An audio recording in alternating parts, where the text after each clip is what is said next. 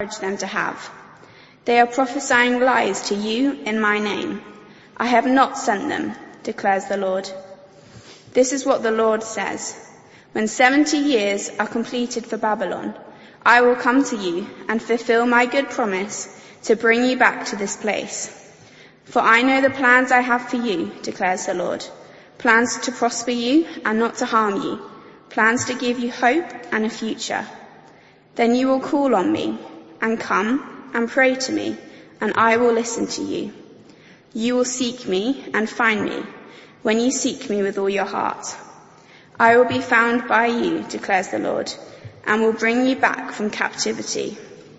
I will declare you from all the nations and places where I have banished you, declares the Lord, and will bring you back to the place from which I carried you into exile.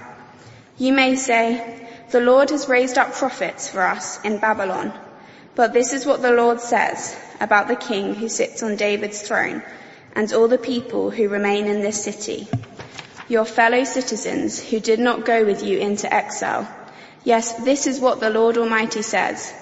I will send the sword, famine and plague against them, and I will make them like figs that are so bad they cannot be eaten. I will pursue them with the sword, famine and plague, and will make them abhorrent to all the kingdoms of the earth, a curse and an object of horror, of scorn and reproach, among all the nations where I drive them.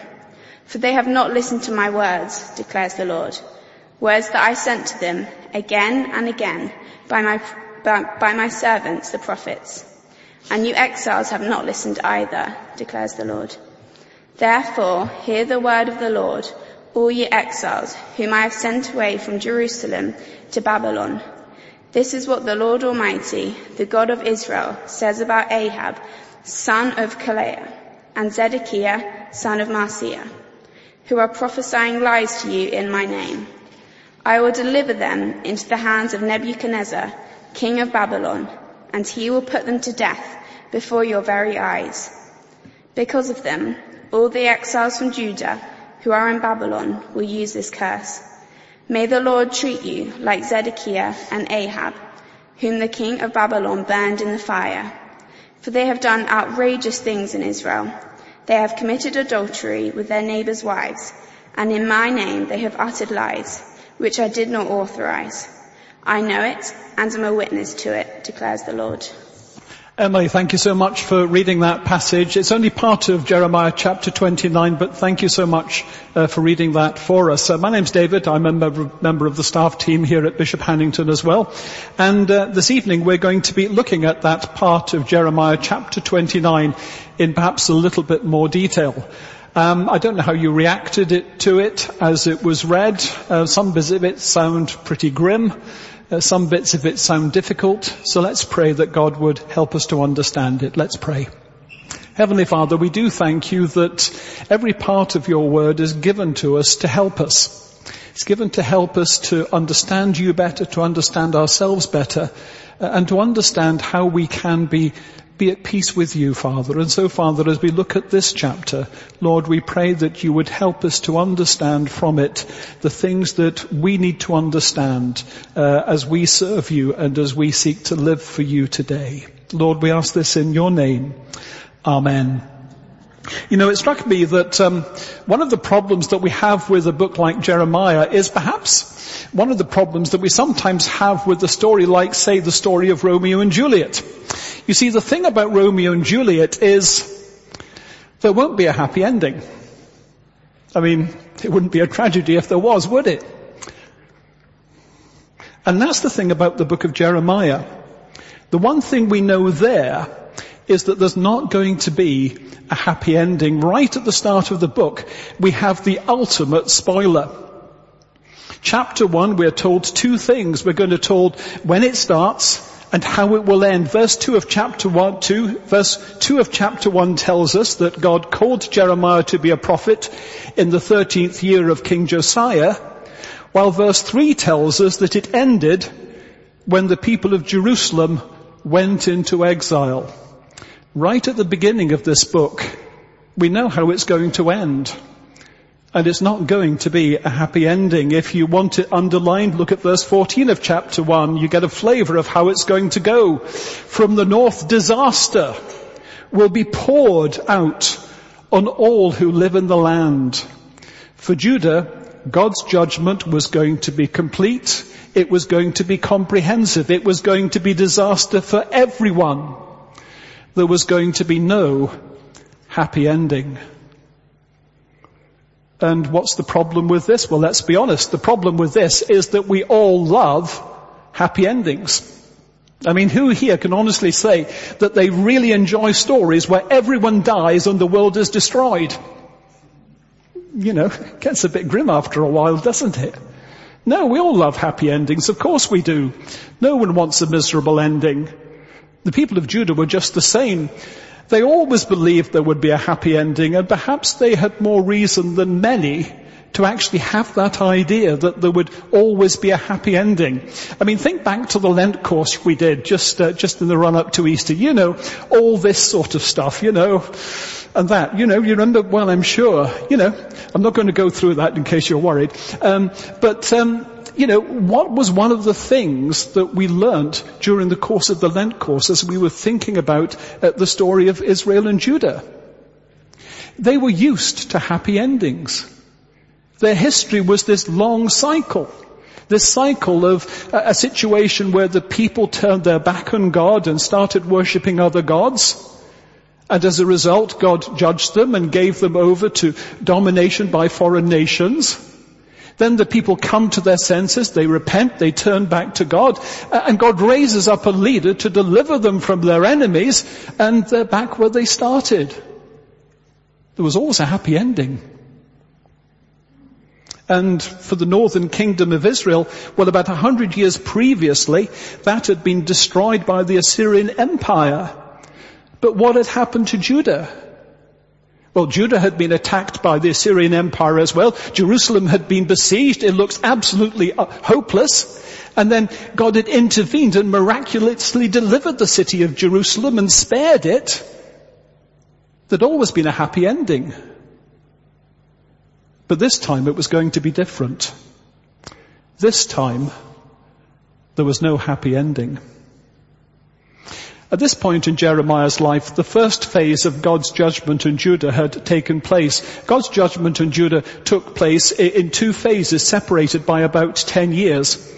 And the first phase had taken place in 597 BC, when King Jehoiachin was deposed and taken as a captive to Babylon, along with most of the royal family, many other prominent people living in Judah, most of Judah's army, and most of its skilled workforce. You know, all the key people, all the really useful people had been taken away to Babylon, and, well, the rest were the rest, and they were left in Jerusalem. In Jehoiachin's place, Babylonians placed his uncle Zedekiah on the throne as a sort of puppet kingdom. Now, about 3 years has passed since then, and I could say that chapter 29 is about what you do when things look hopeless, when there is no prospect of a happy ending. And life's reality is that sometimes, often, there aren't happy endings. Human relationships go sour.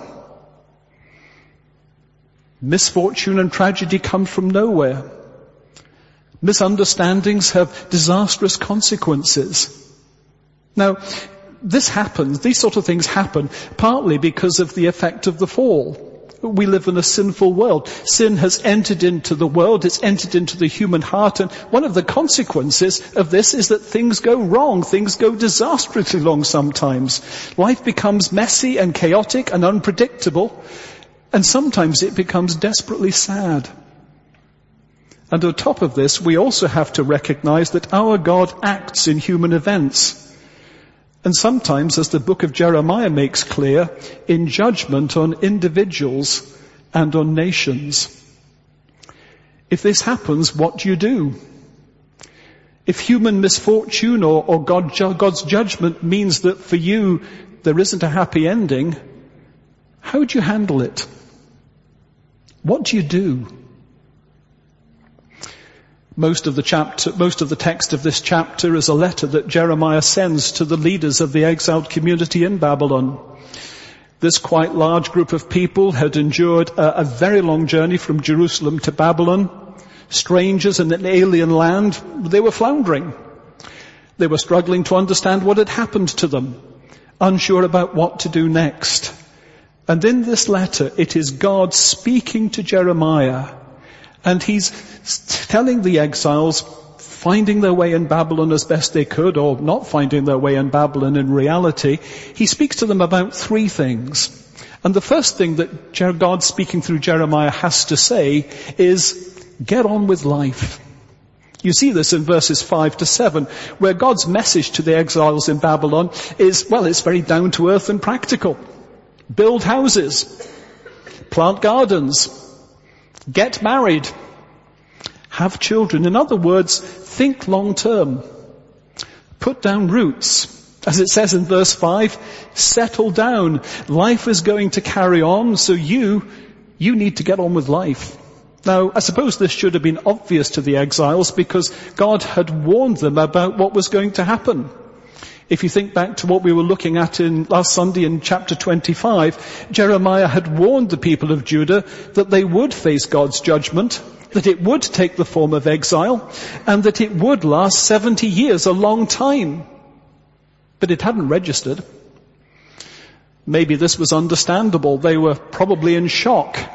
But there were other reasons. We'll come to one of them a little later on. But I'm sure there were others like, well, the temptation of self-pity, the temptation of inertia, and perhaps the temptation that they couldn't quite believe that there wasn't going to be a happy ending. And God's call to them was to resist those temptations. For the exiles, it was only going to get better when they started to make it better. And did you notice that there's a particular emphasis in God's call? Yes, it's get on with life, but it's also don't be inward looking. Don't be selfish. Don't just think of yourselves. Did you notice verse 7? Seek the peace and prosperity of the city to which I have carried you to exile. Pray to the Lord for it, because if it prospers, you will prosper too. You know, it would have been very easy for the exiles to turn in on themselves and look after number one, but that's not what God is calling them to. God is calling them to bless the city in which He has placed them. They weren't in Babylon by accident. It wasn't a random event. God didn't sort of put a pin in a map and said, well, okay, you're going there, folks. No, God had thought this through. God had planned this. God had a purpose for it. He had deliberately put them in that place as opposed to, well, anywhere else. God is calling them to bless that city, to do what makes for growth, and above all, to do what makes for peace. It was a call to give the captives something through their enterprise, to seek its prosperity and peace. In other words, to work for it, and also through their prayers, to pray for it. He's calling them to have a generous spirit. Generous spirit to who? Well, to Babylon. Towards their captives. Towards their oppressors. And it's not just about creating some sort of win-win situation for personal benefit. If Babylon prospers, well, you'll do very well in the slipstream of it. It's an example of the attitude that God wants His people to have. He wants those who are serious about living for Him to have that sort of concern for those around about us. What does Jesus say in Luke 6, verse 27 and 28, for instance? He says, love your enemies. Do good to those who hate you. Bless those who curse you. Pray for those who ill-treat you. What does Paul say in 1 Timothy chapter 2, the first verse? I urge then, first of all, that petitions, prayers, intercession, and thanksgiving be made for all people. And I guess that includes those you like, as well as those you don't. Whatever your circumstances, good or bad, Get on with life. Wherever you are part of a community. Aim to make it better. And remember that as a believer, you have an added ingredient to bring to the party. You can pray to the Lord and be assured that God will hear your prayers for the community, the society, the city, the place where you have been placed. Tell me, is this the way we tend to view the place where we work? Place where we study? The place where we live? Or do we just moan about the difficulties of it all? And what about our life as citizens of this country? I mean, I guess only an idiot would stand up in a sermon and talk about Brexit, but well, here goes. You know, you don't need to be Jeremiah to know that whatever way Brexit falls out, a lot of people are going to be disappointed. Fair comment, isn't it? Of course they are. And you don't need to be a prophet to say that probably virtually nobody is going to get everything they want. Fair enough, but what do? Sulk? Get annoyed? Blame politicians? Emigrate? Or do you do those things that work together for peace and prosperity?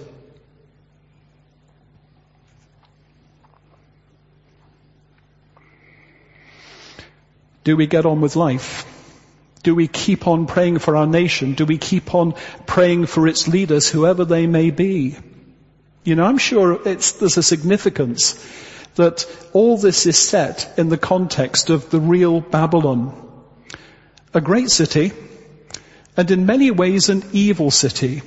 In other parts of the Bible, the idea of Babylon is often picked up as a metaphor for human societies in rebellion against God, and perhaps also the wider idea of urbanization. But you know, whichever way you take it, let's face it, Babylon is all around us. We live in an increasingly urbanized world, and we also here in the UK live in a society that in many, many ways is more and more opposed to God, a place where it is not always comfortable to follow Jesus. But it's places like Babylon that need people like us working to bless our society. It would be easy to retreat into our shells, but perhaps more than ever, every aspect of our world needs our prayers and our actions, a responsibility placed not just on specialists like people like Jeremiah, but placed on all believers. At a personal level, when life brings us disappointment, how do we respond? I believe that this chapter would encourage us, with the help of others probably, to make the effort to move forward and to turn outward rather than to turn inward. Now, of course, some situations can be very, very desperately difficult. Sometimes progress may only be measured in inches. But no matter how difficult, I believe that God would encourage us to make the effort to try to get on with life. But there was more to God's message than simply getting on with life. Secondly, God's message to the exile was, don't be distracted. A few minutes ago I mentioned that there were several possible reasons why the exiles in Babylon found it difficult to move forward. Shock, self-pity, inertia, those sort of things. But there was another reason. The exiles were allowing themselves to become distracted and deceived. In this case, by false prophets, people who claimed to declare God's word, but had not been called by God to do it, that were proclaiming in the name of God notions of their own invention and of their own making. People who were giving the exiles a false hope. Now, you may have mentioned that quite a lot of the chapter, including an awful lot that Emily read for us, was about these false prophets, about their influence, about the effect that they were having. But in verses 8 and 9, God's opinion of them is this. Do not let the prophets and deceivers, diviners among you, deceive you. Do not listen to dreams you encourage them to have. They are prophesying lies to you. In my name I have not sent them. Now, false prophets of one sort or another had caused a great deal of damage in Jerusalem. And as we saw right at the beginning of the reader, some of those prophets, so-called, had gone into exile in Babylon with the rest of the exiles. Verse 21 mentions two of them by name, Ahab and Zedekiah. And there were lots of other ones, I guess. And the exiles in Babylon were listening to them. Verse 15 tells us that the exiles were telling themselves that God had raised up prophets for them in Babylon, and they were giving these people time and they were paying attention to what they had to say. The reality was that the exiles in Babylon had learned absolutely nothing. The false prophets in Jerusalem had misled them, but, well, it was like a drug. They just had to get another fix of these false prophets. God's opinion of them was blunt. Verse 19, they have not listened to my words. And you exiles have not listened either. They were listening to anyone and everyone except God. And it was a cause of distraction and deception for them. Now, we're not told in detail what these false prophets in Babylon were saying, but it's a fair guess they were saying the same sort of thing as false prophets in Jerusalem. And we know what they were about. In the previous chapter, chapter 28, we read about a prophet called Hannington, based in Jerusalem, who'd been claiming that the people who had been exiled to Babylon, plus all the valuable items that had been looted to the temple, would be coming back to Jerusalem in a couple of years' time. Now, if you look at the end of chapter 29, which, again, we didn't read this evening, you'll see a bit about somebody called Shemaiah. He was one of the exiles. He'd complained to the authorities in Jerusalem, demanding that something be done about Jeremiah, and in particular about Jeremiah's letter. He obviously was a person, a believer in the 2-year idea, because he was complaining that Jeremiah was telling the exiles that they're going to be in Babylon for a very long time and would have to settle down. Kind of confirms that the exiles were also clinging to a delusion that they'd be back in Jerusalem in no time. But you see what these false prophets were really doing. They were preaching a false hope that distracted the exiles from moving forward. If you imagine you're going to be back in Jerusalem in a couple of years' time, why bother building a house? Why plant a garden? No point. They were being deceived. They were being distracted. They were wasting time. Time that could be used building the future God wanted for them was being frittered away. The irony of this was that the people who were causing the distraction were people with no future at all. More than half of this chapter is actually underlining the fact that the false prophets who were deceiving and distracting the people were living on borrowed time. They had no future at all themselves, and yet they were using what little time they had left to destroy the future of others. And what's really interesting is why the false prophets were doing what they were doing. Do you remember what it said in verse 8? Do not listen to the dreams you encourage them, the false prophets, to have. You see, in part, what the false prophets were doing was, it was customer-led. The false prophets said what people wanted to hear. They catered for people's daydreams, I suppose you could say, at a world of fantasy. Here's the point. The exiles in Babylon were not simply deceived by clever, manipulative false prophets. That may have been part of it, but in reality, the exiles were complicit in the deception.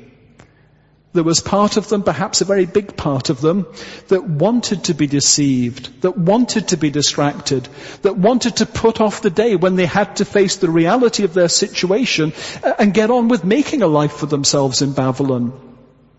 It wasn't unique to them. In the New Testament, Paul challenges exactly the same attitude, again in his second letter to Timothy. when he speaks about a time coming when people will not put up with sound doctrine. Instead, to suit their own desires, they will gather around them a great number of teachers to say what their itching ears wants to hear. And it's very, very easy to be like that. To invite distractions into our lives, to flirt with deception. Now, if you're going to be talking about the sermon in your small groups this week, one of the things you might like to do is to think about how we can become distracted from hearing God's word, from believing God's word, and doing God's will. Especially when we face difficulties or disappointment. For instance, how would you spot a false prophet in 2019? Probably wouldn't have a white cloak and a flowing beard, I can tell you that for free. Are there such things as false prophets in 2019? And if not, what would be their modern day equivalents? You know, what are the sort of people, what's the sort of teaching, what's the sort of idea that could be distracting or deceiving you from being responsive and following God's will, not thousands of years ago, but here and now in Hove in 2019? What about our love of simple answers? You know, somebody once said there are 6 really dangerous words. All you need to do is. Most life situations, if they're serious, are complicated. There aren't always simple answers.